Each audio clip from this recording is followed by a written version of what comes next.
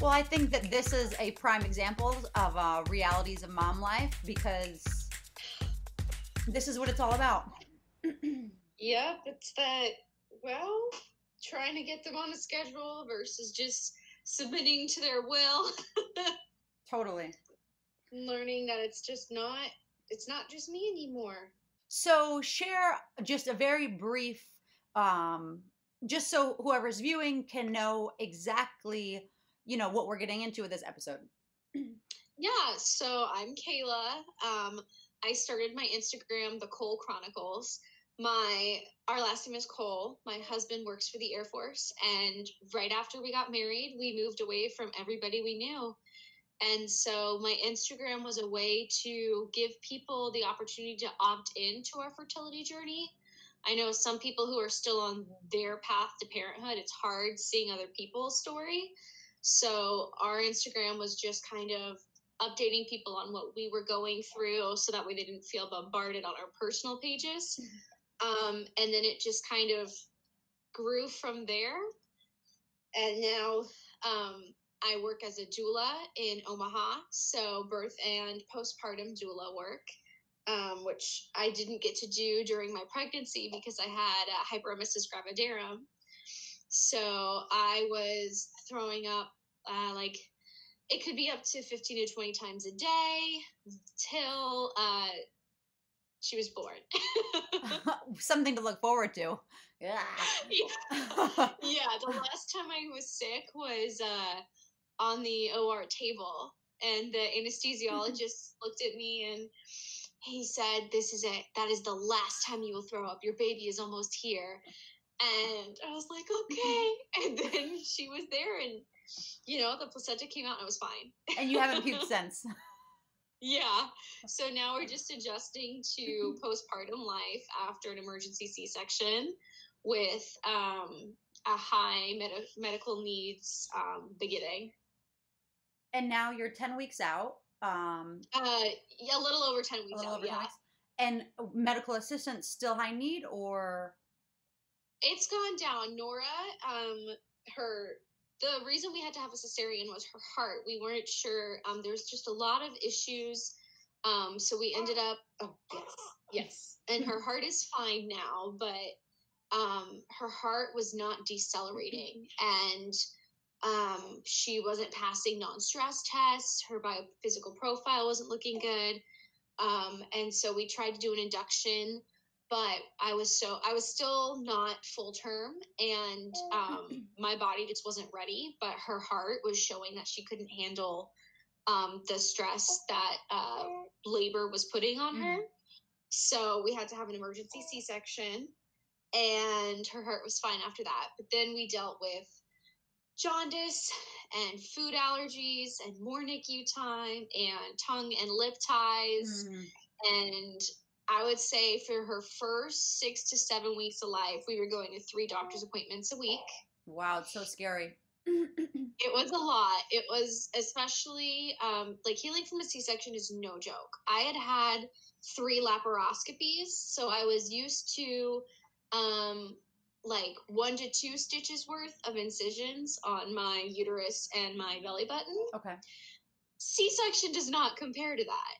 It's completely different. It's a major surgery, and so it was really hard trying to recover from that and going and advocating for my daughter at the same time. Totally. Well, I mean, it's like it's just so much. So I can't even. So much. And your husband was around, I hope. I mean, because I saw before that he, obviously Air Force, you have to travel and. Yeah. He'll be deploying this spring, but thankfully he had some maternity leave and he had some leave saved up, and he was able to work from home for a little bit. Amazing. So he was able to attend a lot of it, which was amazing because I couldn't, like with the C-section, you can't drive for a while. So we would have been in a really hard spot had he not been able to be there for us. Totally. So what do you, because this is something that I've actually never, I know about it, like generally, and I've heard, a few stories here and there, but I've actually never talked about it on here. with the tongue, the lip, like the things that you went through with her, Yeah. are you comfortable going in a little more depth with those, or Yeah. tell so women can kind of be, I guess, prepared? Because I feel like what I've heard with that is that women, they're trying to get them to latch, or they're trying, and they don't even know, so they don't, Hmm. and it's like, what do you? It was so hard. So the tongue develops at 10 weeks in utero. So her tongue developed and she had her frenulum, so that Mm-hmm. right there is connected. And then when your lip flanges up, your lip should be able to go up to your nose like this. Right. Hers could not, because she had tie. And when your baby can't flange their lip, they can't form that suction. Mm-hmm. So when she was born, I knew about ties, and I kind of looked at her tongue, and I remember asking, I was like, "Does it look like she has a tie? I feel like it might look like she has a tie." And what I know now is that you can't just diagnose by looking; you have to do an oral assessment. But they were like, "Oh, maybe," and I was just given a nipple shield at the hospital, like some good advice. And I think at that point, she was going under the bilirubin lights. And so she couldn't come off for a long nursing session. And if I was spending 30 minutes trying to get her to latch, Mm-hmm. she was going back under the lights, not having eaten anything. So they brought me a pump and we started bottle feeding, just to get out of the NICU with her being able to eat.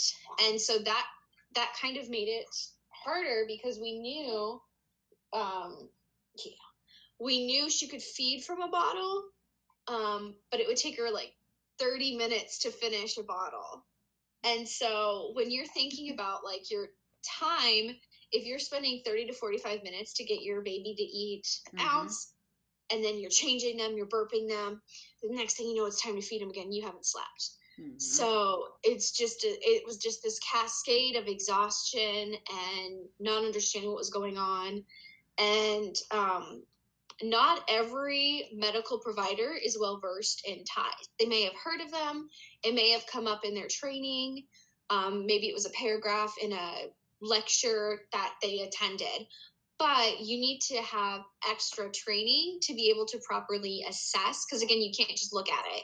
So you have to have the extra training, do an oral assessment. They should be sticking their fingers in the baby's mouth. They should be seeing, do they flange? Does their lip turn white when you pull it up? Does the tongue stick out? Does the tongue follow a finger sweep? And not everybody is trained in doing that.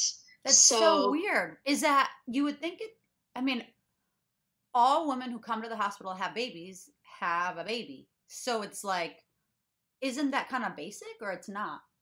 It's so, I don't know. I think my thought process is we are seeing a surge in breastfeeding numbers. So the more breastfeeding you see, the more you're going to catch this, because a big sign of a tongue or a lip tie is pain when you're trying to get them to latch. Mm-hmm. So if you can get a bottle in your tongue tied baby's mouth, you might think, oh, they're just a slow eater, but you're not feeling that pain. And I don't know how to do an oral assessment. So you just aren't knowing. But now that there are more people breastfeeding, they're telling their doctors, they're telling their IBCLCs, like, I'm in pain. And that's what's leading to it. Mm-hmm. The problem with us, though, was Nora was so weak in the beginning. She was very, what they would call low tone, that I wasn't in pain because, for one, I had a nipple shield. And on top of that, she wasn't very strong. So it wasn't like she could actually hurt me. Mm-hmm. Versus if I had gone in and said, yeah, I'm in a lot of pain, that would have maybe made them think about it. And we've been through a couple medical providers, and the pediatrician she has now says that a lot of people, whether they believe in ties or not, they'll just clip them so the mom isn't in pain or the mom isn't complaining. Which I don't think is best practice, but yeah, that's crazy. Yeah. Yeah. So I joined like tongue tie groups. I was so stressed, just looking at everything, crying. And my husband finally said to me, he said, Kayla, you can watch as many YouTube videos as you want. You can keep paying for seminars and downloading scientific journals about ties, but that is not going to give you the training you need to release them and to fix this. This is out of your hands. And so that kind of took the pressure off me of feeling like a bad mom. And I started researching providers that can release ties. And a lot of them, you can see an ENT, a pediatric dentist, and some breastfeeding medical doctors. And you want to see somebody that is treating infants like every week. Yeah. It's not like a one-time thing. You want to see someone that is releasing ties every week. That's their specialty, probably. Training.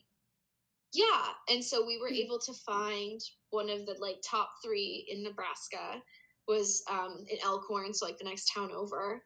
And I took her in, and Nora had a stage 4 lip tie and a stage 2 tongue tie. When did you, how old was she when you finally?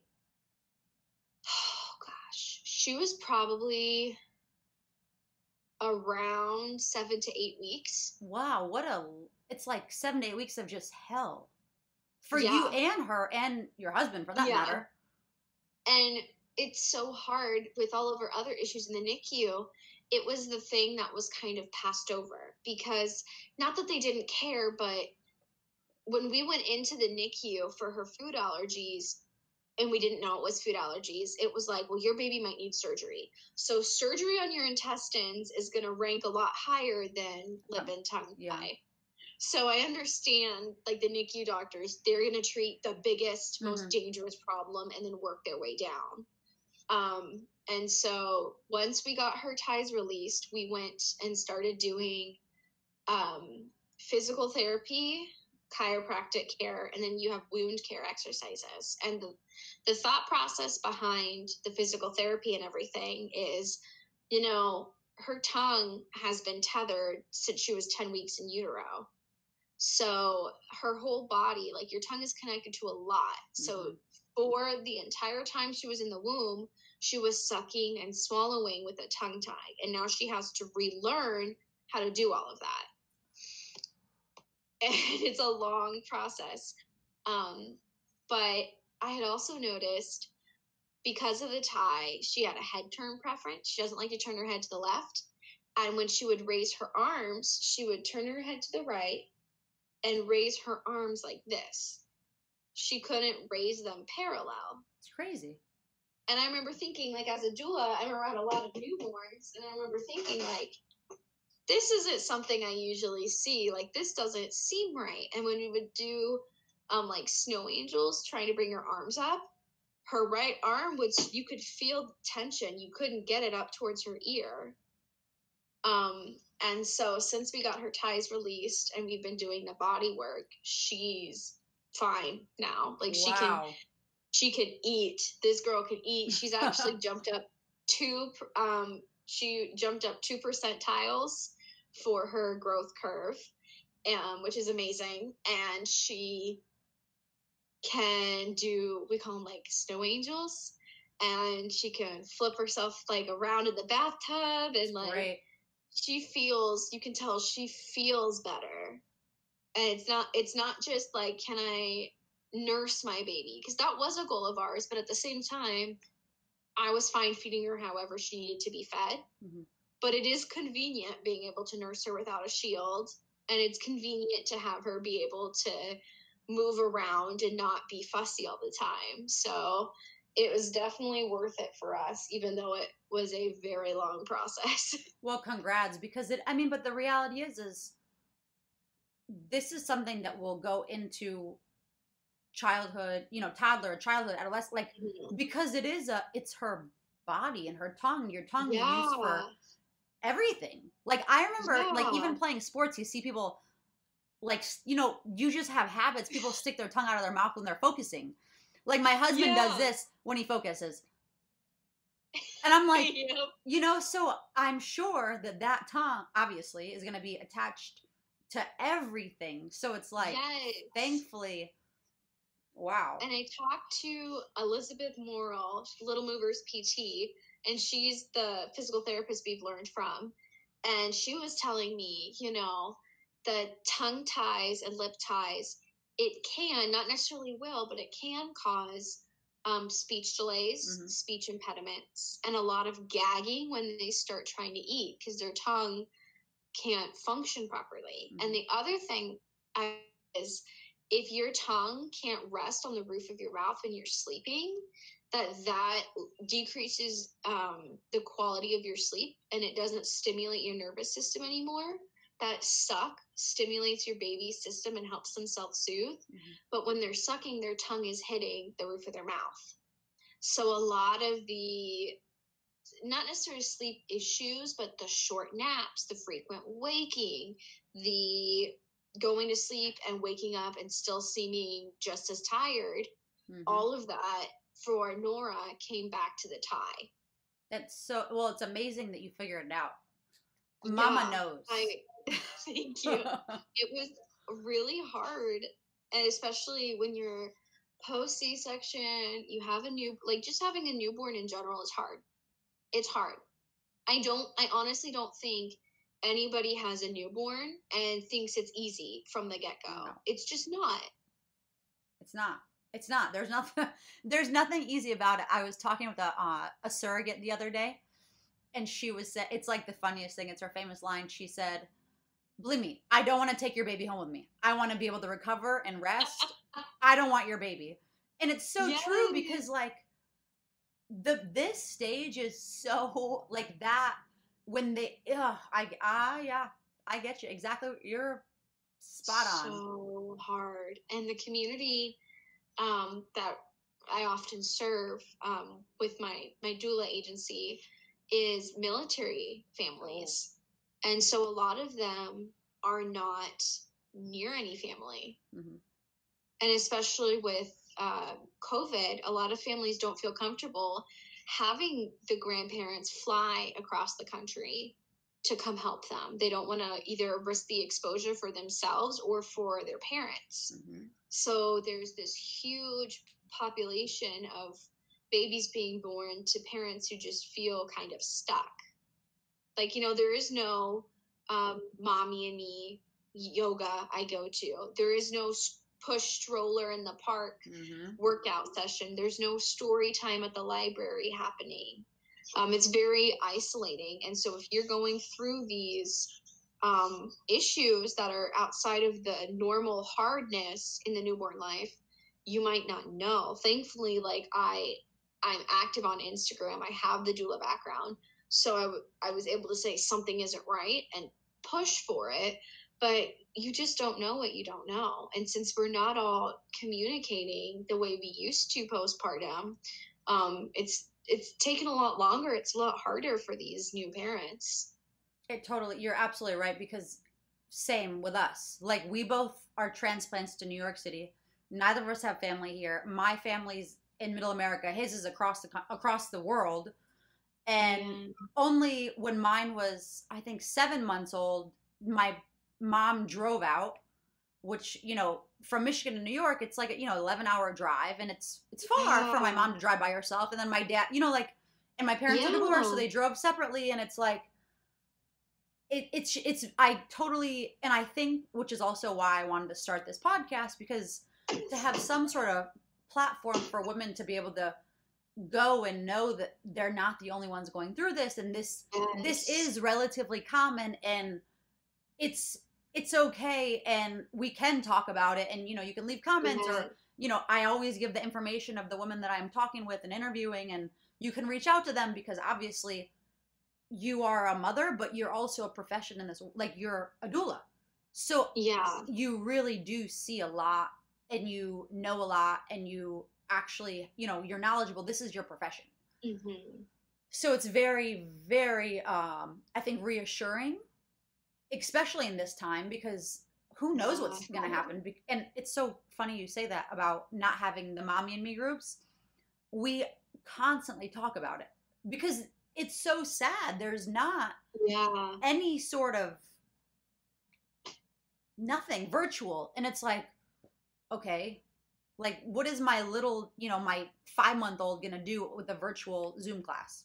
Right. And can you virtually hold my baby for me while I go pee by myself for the first time in 3 days? No. Not going to happen.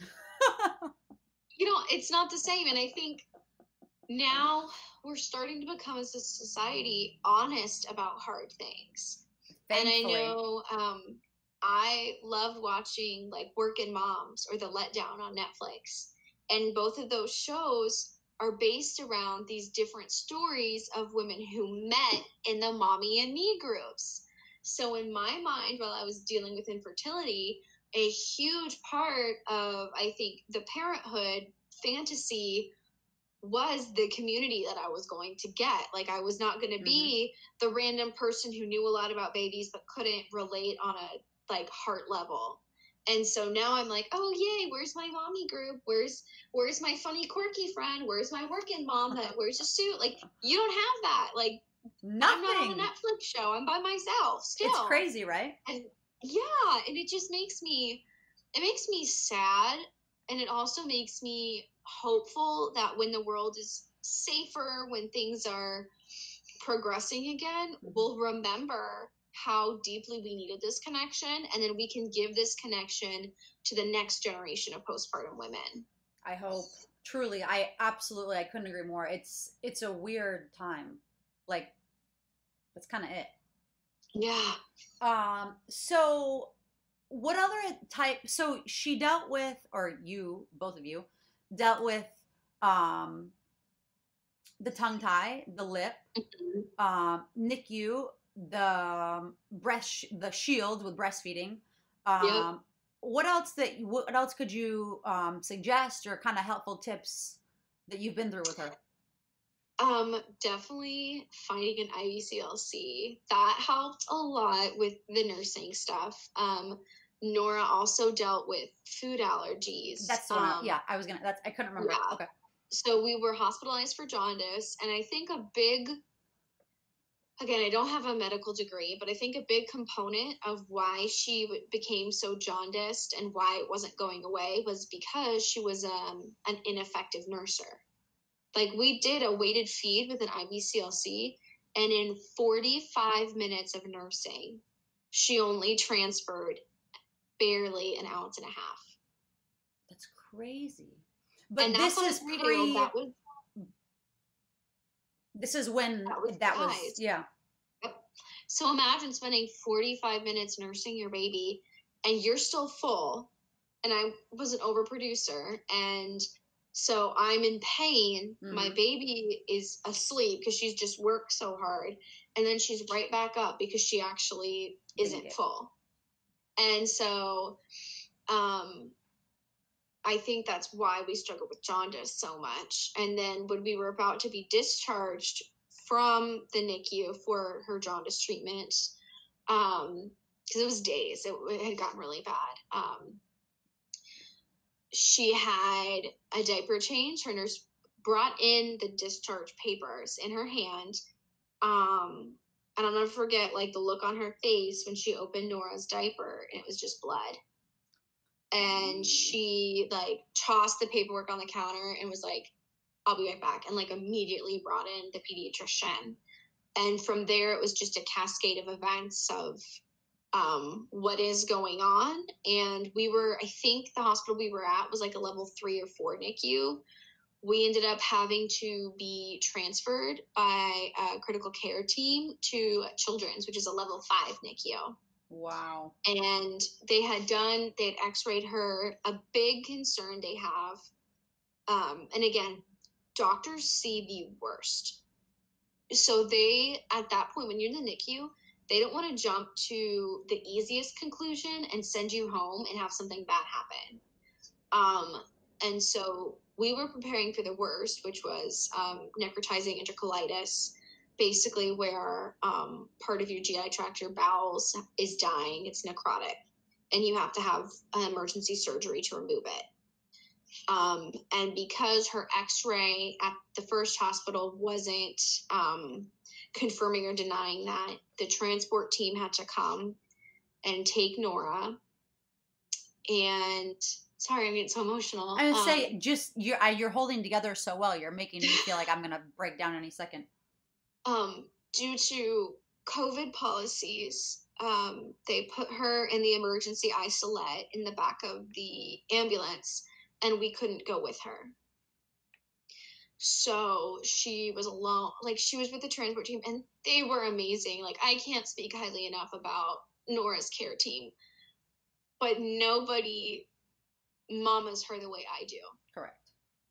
Yeah. And so we're sitting behind the ambulance the whole way there, sobbing, because neither one of us is with our baby, and she's in this isolette. Nobody is touching her, like, and we're just frantic because at this point we think maybe we're getting to children's and we'll be going into surgery.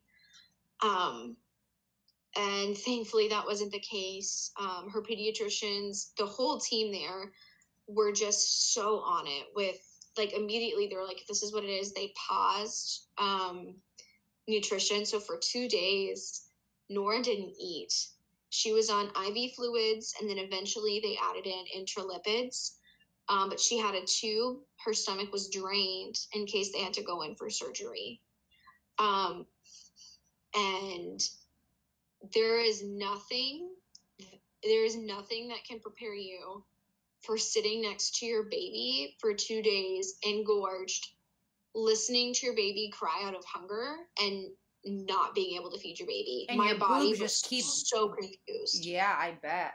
Oh, wow. And so I was pumping while I was there, and I actually would have to leave the room because I wouldn't stop letting down. Mhm. I would start to be finished with pumping, and she would cry, and it was like 3 more ounces the second she cried. And so I would have to leave her to pump.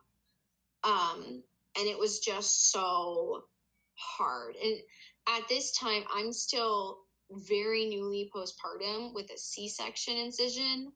I think I had been, it was like day 4 of being at her side in the 2 NICUs. And that morning, my husband came and went to pump because only one of us could stay the night. So he went home, and I went to pump, and the nurses pulled him aside, and they were like, we need to talk to you about your wife. Like, and they're amazing, but basically they said, you know, this is our job. Our job is to take care of your daughter, but we're also here to support you guys. And if you look around, you'll see no other parent spent the night last night because your body can't handle it. Like, your wife has been here for 4 days. She has a C-section. She needs to shower. She needs to make sure it's not getting infected. She needs to leave your daughter's side and sleep, because every time we did rounds, every time she was x-rayed, every time she cried, your wife was up and at your daughter's side. And that's great, but your wife isn't going to make it through postpartum if she doesn't go home. And I hated them so much for their honesty and for looking out for me. I hated them. When I came back and my husband said, at the end of the day, we're going home and you're coming with me. And I've never been so angry in my life. But it had to happen. It absolutely had to happen. And I have no doubt in my mind that I would have ended up in an ER bed on my own from lack of nutrition and from infection if I hadn't gone home and showered and actually taken care of myself. Mm-hmm. Yeah, I can't even imagine. Ooh. It was awful. So we had to spend that night and then the next night away from her. And that was terrible. That you have a number and a secret password, so you can call as many times as you want, and they'll give you updates. And one of the nights that we were gone, one of the CNAs made like a scrapbook page of Nora. And so we came back to like pictures of Nora, and it made it, that is what let me go home the second night, was seeing that while I was gone, they weren't just doing their rounds and doing their jobs. You know what I'm saying? Like they were going above and beyond. It wasn't like, oh, I'll check on the baby every 3 hours because that's my job. Like, they were in there holding her, checking on her, taking pictures of her, writing messages on the board for encouragement, like answering the phone every time I called them and giving them updates. And I just, like, I could never be a NICU nurse because I couldn't handle me. Oh my God. Well, and it's coming from all sides. Like, I mean, it's just thinking about a baby having to, like, they're just so helpless. And not only that, but you worked so hard to bring her here, Earthside. Yeah. Like that's a whole nother thing that you've talked about before. You.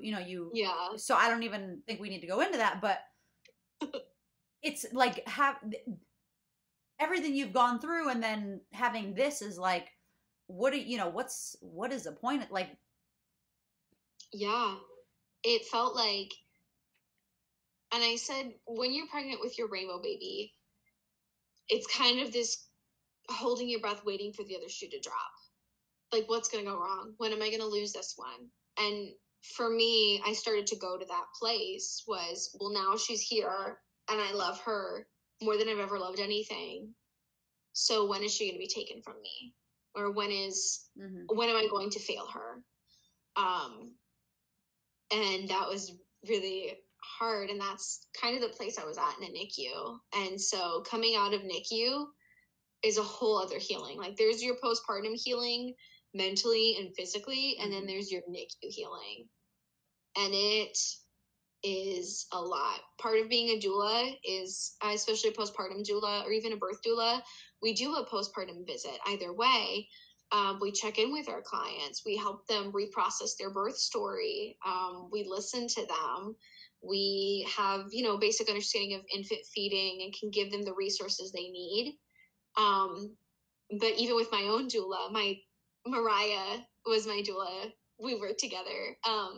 And she was like, let's get that postpartum. Like, let's check in on you. And I basically told her, I was like, I can't even talk about my birth or my postpartum healing because I am so focused on the NICU time. And that's all we did. That's all we talked about was the NICU and processing, like, how did that make you feel? Like, what was going through your mind? And Mariah kind of helping me get resources to make us successful on our own, because you do get used to the constant nurse care and being able to see my daughter's stats.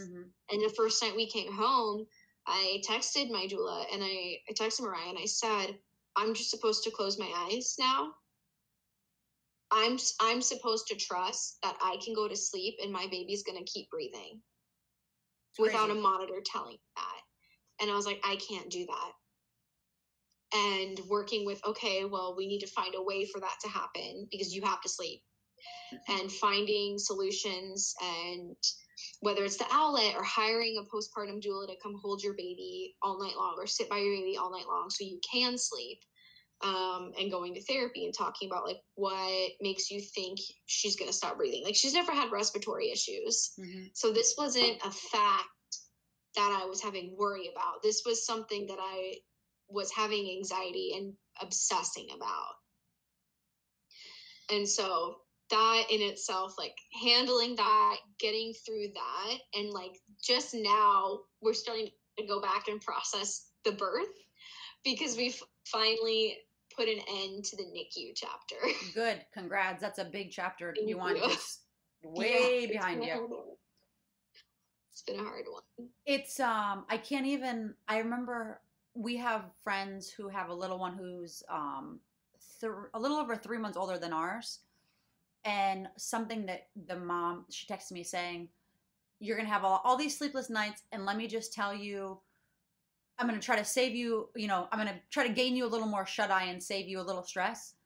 You don't need to stay up at night. You don't need to check if they're breathing. You don't need to go over and hover and, put your hand to make sure that you feel they're fine. And it was so funny because I didn't know what she was talking about. And then only when you go through it are you like, because, there's those nights where you just give them a little nudge or just to make sure. And you're like, I just want to sleep, but I can't. And you just.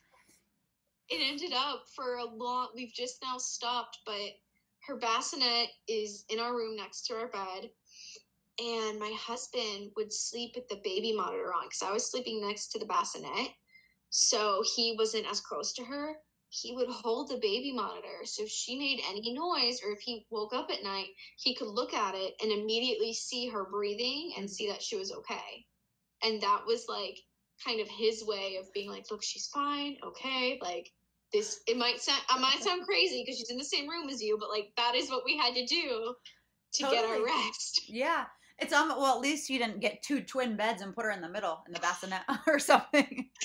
Stuff like that. Imagine. When I was healing from my C-section, he slept on the couch, I slept on the recliner, she slept in the bassinet between us. So you got close to it. Oh yeah. Oh yeah. I feel like this you and your husband have really figured it out.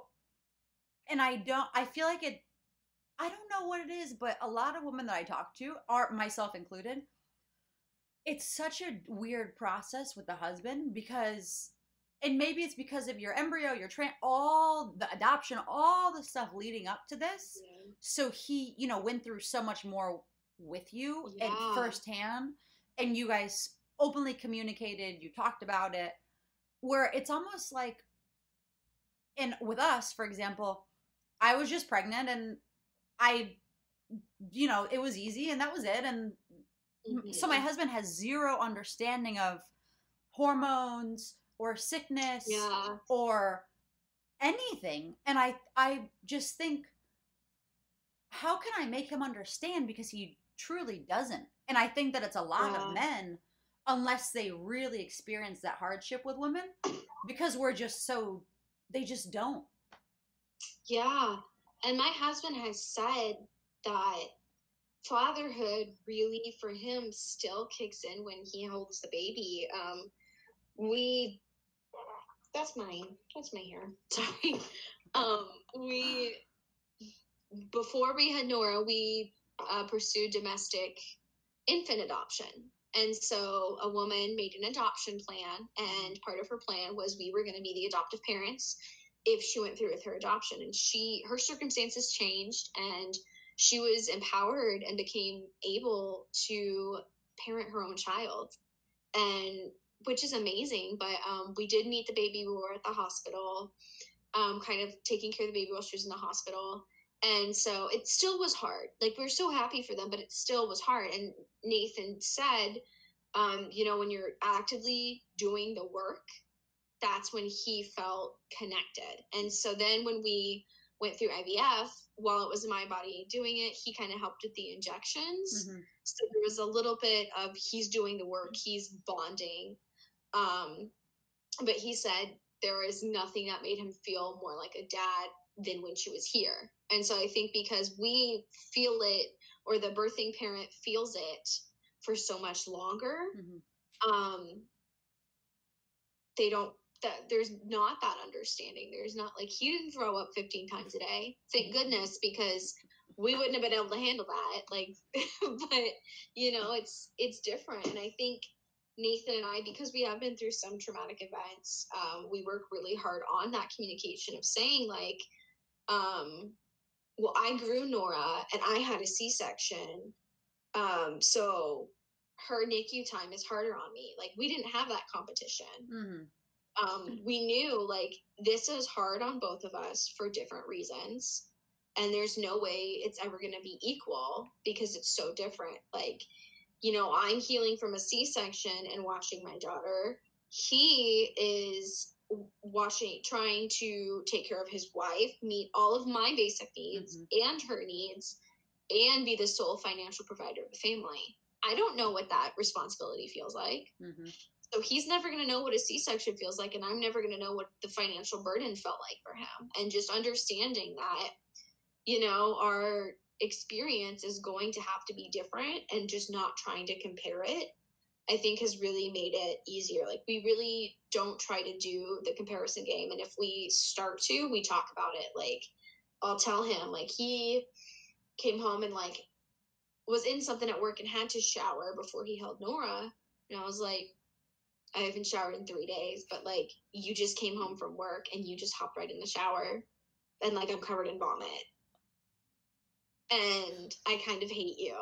And saying that, instead of just being passive aggressive all day, he was like, okay, well, let me shower so I'm safe to hold Nora. And then I will hold Nora for, like, 2 hours, and you can shower and nap. And then, like, come back and maybe hate me a little less. Pretty much. I recently, because we have a puppy also. Oh my gosh. Which, Ow. true, honestly, my husband brought him home a month before I found out I was pregnant, but I didn't know I was pregnant. So it's interesting because he's actually more work than my daughter. Thankfully, he's the most needy little huge. He's a pit bull, so he's huge, but he thinks he's a Oh. puppy. He thinks he's a lap dog, but he's so needy. He'll sit on the window and cry because he wants to go outside and whatever. But I was thinking the other day, when am I gonna take a shower? When am I gonna poop? When am I gonna do anything by myself? Because now my daughter's crawling and he has to come in the bathroom with me. So I have a whole party going on in my bathroom when I'm trying to go to the bathroom before it's like, I don't remember last time I took a shower by myself. Yeah. So Yeah. It's join the club. It's hard. It's hard. And I tell parents all the time, like, it's hard. And part of the reason it's hard is because we care so much. Yeah. Yeah, definitely. Because I know, because I obviously, and this is why I'm so curious, but I think that if you give a little insight, and I don't want to spend too much time on it because I know you've done other podcasts, you talk about it on your Instagram, but other things that you've done to try to get pregnant. You were young when you learned about your intermediate. Yeah.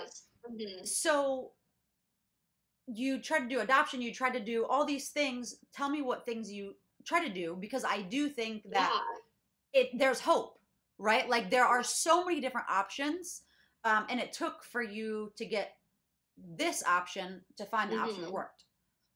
And unfortunately, everybody is so different. Like I tell people all the time, if there was a pill or an oil I could slather on you to get you pregnant, I would be telling you about it, but there's not. We tried, like, from the moment we started trying, we were doing ovulation prediction kits. There was like a fertility bracelet that tracked your data. There was the ovulation sticks. There was the basal body temperature. There was the clean eating. Maybe if I only eat out of glass instead of plastic. Maybe if I stop eating takeout. Maybe if I stop eating meat. Maybe if I go to acupuncture or lose weight or gain weight or try Clomid or do, like, we had 3 laparoscopies, and then we had like a sonohistogram, like basically looking and seeing like, okay, well, the endometriosis has been cleared out. There's not a lot of scar tissue in your actual uterus, so you should be able to carry a baby. We don't know why. And then finally, like, oh, there's a baby, and then nope. Like, and we miscarried very, very early. Honestly, we probably wouldn't have even known about it except for the fact that we were trying. So we knew. Most people wouldn't know. We were like 5 weeks. And so and so then, well, why can't we get pregnant again? And doing all of the blood work, testing all of the hormones. And I had a really bad reaction to Clomid, which stimulates like your ovaries and kind of helps those follicles grow. And so we knew IUI kind of includes follicle stimulating hormones, and there wasn't a sperm count issue. So an IUI, they were like, well, we can't really tell you if that would even be helpful. And for IVF, you're still doing a lot of stimulating hormones, and we weren't sure, since we were kind of just unexplained at that point, if that was our option. So we started with domestic infant adoption, and then after the disrupted adoption is what it's called. So after she chose to parent and got to raise her little girl, we decided we needed to take a step back from that because we just didn't feel like we could be all in for another baby in that way yet. And that is when I learned about embryo adoption, and we found basically when other couples do IVF and they have extra embryos, and they've completed their family, you have options of what you can do with those embryos. And our snowflake family is what we call them. They chose to, it's a transference property. So basically transfer the embryos to us. That's so it's, I don't know if it, I think it is, I don't know, correct me if I'm wrong, but is it essentially the same thing a surrogate does?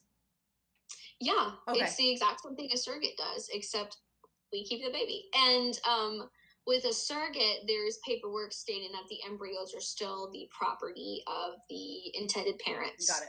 But so for us, that property, the Mhm. embryos, had already transferred over to us. So they were our embryos to do whatever we wanted with, and it was my body. And we could have taken the embryos and then also hired a surrogate to carry them. But I was able to carry and have this little nugget. Amazing. It's a wild it's I just can't wrap my mind around it how there's so much advancement in technology. They can Yeah. do this, that, and all these things, yet some things they just have no idea. Yeah. Yeah. It's crazy what we know and then compared to everything we don't. And Nora was frozen for almost 10 years. Holy cow, almost 10 years? That is incredible. So there's like a whole decade where time stood still for us to find it. Yeah. And that in itself is a miracle. Well, and you went through other situations where maybe this is yours, maybe it's not, and clearly she was meant to be yours. Yeah. It's a wild thing with this, because I'm not so familiar with that. I know a few women who have done it where they freeze the eggs, the embryos, the eggs. You can freeze either, but yeah, she's an embryo. And how long can they be frozen for? So there's been a successful live pregnancy of an embryo frozen for over 20 years. Wow, that's incredible. Yeah. Once they're cryogenically frozen, they're not aging. Nothing is changing. It's just whether or not that embryo will survive being thawed for the transfer. Got it. And there are embryos that are created and they're only like a month old and they don't survive the thaw. So that's kind of just, we don't know why some survive the thaw and some don't. Well, I guess the word that I learned is the quality. Like, yep. But not quality like good or bad, quality of just I guess what it's composed of. Yeah, because we had 4 embryos that were, so her and 3 others. And the twin embryos that we were set to transfer, they did not survive the thaw. And then the 3rd embryo was damaged by the company and the shipping company and died. Mm-hmm. So we literally lost that embryo. And she was the very last embryo out of all of the embryos that her genetic parents had created. So mm-hmm. She's the beginning of our chapter, but she's also the very end of their fertility chapter. She's the very last one.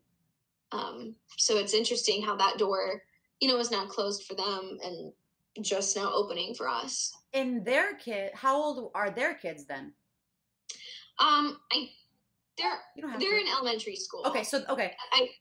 We try to stay vague about it just for their privacy. Fair. Are you? And I guess it goes like so. A surrogate that I know, and obviously she's a surrogate, so she carries the baby, she gives the baby back. But mm-hmm. They're all open about it. They know, and you talk about this in the other episode where you guys are open, or you will be with her, and the other babies know. Mm-hmm. And I feel like that's really the way to go. Like, I think it would be super detrimental to a kid and, attachment issues or whatever if you keep it a secret now. Yeah. So because we had that adoption background first, a lot of our thought process comes through adoption.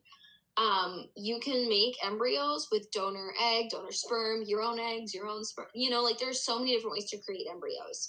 But listening to donor conceived people and listening to adoptees talk about the trauma of finding out, and how that for some of them, they've never spoken to the parents that raised them again. Wow. Because that trauma, that divide was just a chasm they can't cross. And so we really listened into them. And what a lot of donor conceived people are saying is they want to know their medical history. They feel like they have a right. And a lot of adoptees are saying they have a right to their medical history and to know where they've come from. And that there should never be, when they look back, there should never be a big sit down where they learn their story. Mm-hmm. It should be just a part of their life. And so that is our goal as parents, and what we personally think is best. And her family, her siblings, they all agree. Like they all know. One of her sisters just told us, like, when we went in to get our beta testing, to find out, like, were we pregnant and staying pregnant, she was like, I think her number, because we were guessing what my beta level would be. And she said, I think it's going to be a 67. And the very last embryo I was frozen with was a girl. What? Just like, by the way, when I was just frozen, so you know, 10 years ago, that last one, that's a girl. She's having a girl. And we didn't know that. Like, you can find that out, but they weren't tested. So we were like, oh, a girl. Like, you're kind of like humoring her. Like, you're like, funny kid. And then my blood work came back. I was 65. It's only 2 off. And she was a girl. So it is incredible. Like, and it goes, doing this parent thing, like adulting is different than parenting. And it really just goes to presentation, right? So instead of having this big buildup and making it so scary, I really do think that that is something, you're onto something in so many aspects of just making it casual and not having the talk. And it's like, it really makes you wonder. And I mean, for me being a mom now, I think forward and I think, well, how do we have the talk or about like, sex or this or that or whatever. And it's like, well, if you incorporate it into a daily life, like, when they're little, talk about, this is your body and these are your parts, or, I just feel like there's something that's really missing. And I talk about it in other episodes, but I just feel like being a mom, there's so many things that's just about how it's presented. Yes. And I used to be a teacher. I taught elementary school, and I would tell parents, teach your kid before I do. Tell them your version before I do, because I'm gonna, come from my walk of life, and what I teach them, you may not like. Like, if your kid calls another kid gay and doesn't understand why that's upsetting, like, I'm gonna have that conversation. Like, we're gonna talk about what the actual word gay means. And then they're going to go home and tell you that. And so I'm like, maybe you have that conversation first in case you don't like what I'm saying. Yeah. And I think that having these conversations, like, there's not like a checklist when you get your pregnancy app. There's not a child app where it's like, okay, did you talk about consent today? Check. Did you talk about, loving who you love? Check. Like, there's no list that keeps track of these huge conversations. You as a parent, like, all that pressure's on you. It is. It's so true. And it's almost like it only mounts greater and greater pressure as they get older. Yes. It's crazy. I was talking to a friend, and she said, like, we were talking about this, and she was like, my kid stopped in the middle of a soccer game, went to their coach, and asked their coach to tie their shoes. And it was in that moment that I realized I forgot to teach the third one how to tie their shoes. And I just laughed so hard because that's parenthood. Well, and it is. And it's like, nothing about it's easy. No. It's just such a process. Yeah. Hold on. So I have a question now about, so you can theoretically find out what the sex of the baby is in just an embryo. Yes. That's so interesting. Yeah, it's PGT or PGS testing. So they biopsy the kind of surrounding cells of the embryo, which those cells end up becoming the placenta later on. And you can test them and find out about chromosomal abnormalities, things like Downs, the sex of the child, different genetic traits, and it costs money. Like, I won't lie, it's like $5,000 for some places per embryo. And that's, you guys paid that per embryo? Or that's for the testing? And their family didn't do it either. But we have friends who have done it. And for them, they had, I can't remember what it was, and they'd already experienced it. So basically, like, they would get pregnant and then they would have a late miscarriage or they'd have a stillbirth. And it was because of a chromosomal thing. So they went through with the testing. So that way the next time they got pregnant, they would kind of have that peace of mind to know. And so yeah, there's a lot of different theories about the grading of it. Like I could spend like 7 hours talking about PGT testing and PGS testing and the quality of embryos and all the science. It's again like all the stuff we just don't know yet. Yeah. And I'm assuming it varies state to state, obviously country to country, insurance to insurance, whatever. Generally, if you knew the family before you got the embryos from them, or you only met them when you were trying to get the embryo? We met when we were exploring what embryo adoption was. So we met them, we bonded, and then this happened. And thankfully. And typically, how does that work with insurance, payment, all that kind of stuff? So insurance just kind of sees it as IVF. So some insurance companies will say, okay, routine blood work, ultrasounds, we'll cover it. Some will say, oh, it's not routine, it's fertility related, so we won't cover it. So it still kind of varies. But once you are confirmed pregnant, everything becomes a pregnancy expense. So once we're pregnant, that ultrasound is no longer coded as a fertility ultrasound. Mm-hmm. It's coded as like a pregnancy ultrasound, and then it starts to become covered. Got it. And were you able to see them shoot her in you? Yeah. It's cool, right? It's so cool. My husband actually had to work that day. So I traveled to St. Louis with one of my best friends whose family's from St. Louis. And so it was just a room full of women, and we're watching the screen, and my friend Abby recorded it so she could show Nathan, but you can see the actual moment that little snowflake just goes whoop. It's so cool. And it was like, it's really funny to me. Strangers say like the most uncomfortable things, but when people are like, oh, you know what causes that? You know what causes pregnancy? I'm like, well, for me, it was thousands of dollars and a reproductive endocrinologist. Or when people say, well, what gets the baby in gets the baby out. And I'm like, my female doctor is going to get the baby out? I'm going to have another embryo transfer to get her out of me? Like, I just become very literal about it. Like, I don't think I got this baby the way you think I got this baby. Well, I'm reading more and more statistics, and it's like 1 in 6 or some... It's a crazy number that's, made in a petri dish or whatever. And it's like, having these advocating and sharing, spreading awareness, sharing what's happening, obviously is only good and can benefit people who are ignorant or have no idea, or, whatever it is. Mm-hmm. But it is so true, because when you're in these mommy and me groups, or they're in kindergarten or whatever, you don't know where that baby came from. Like and it doesn't matter, but I think that it matters when people say stupid things and you're like, okay, well, hello. Yeah.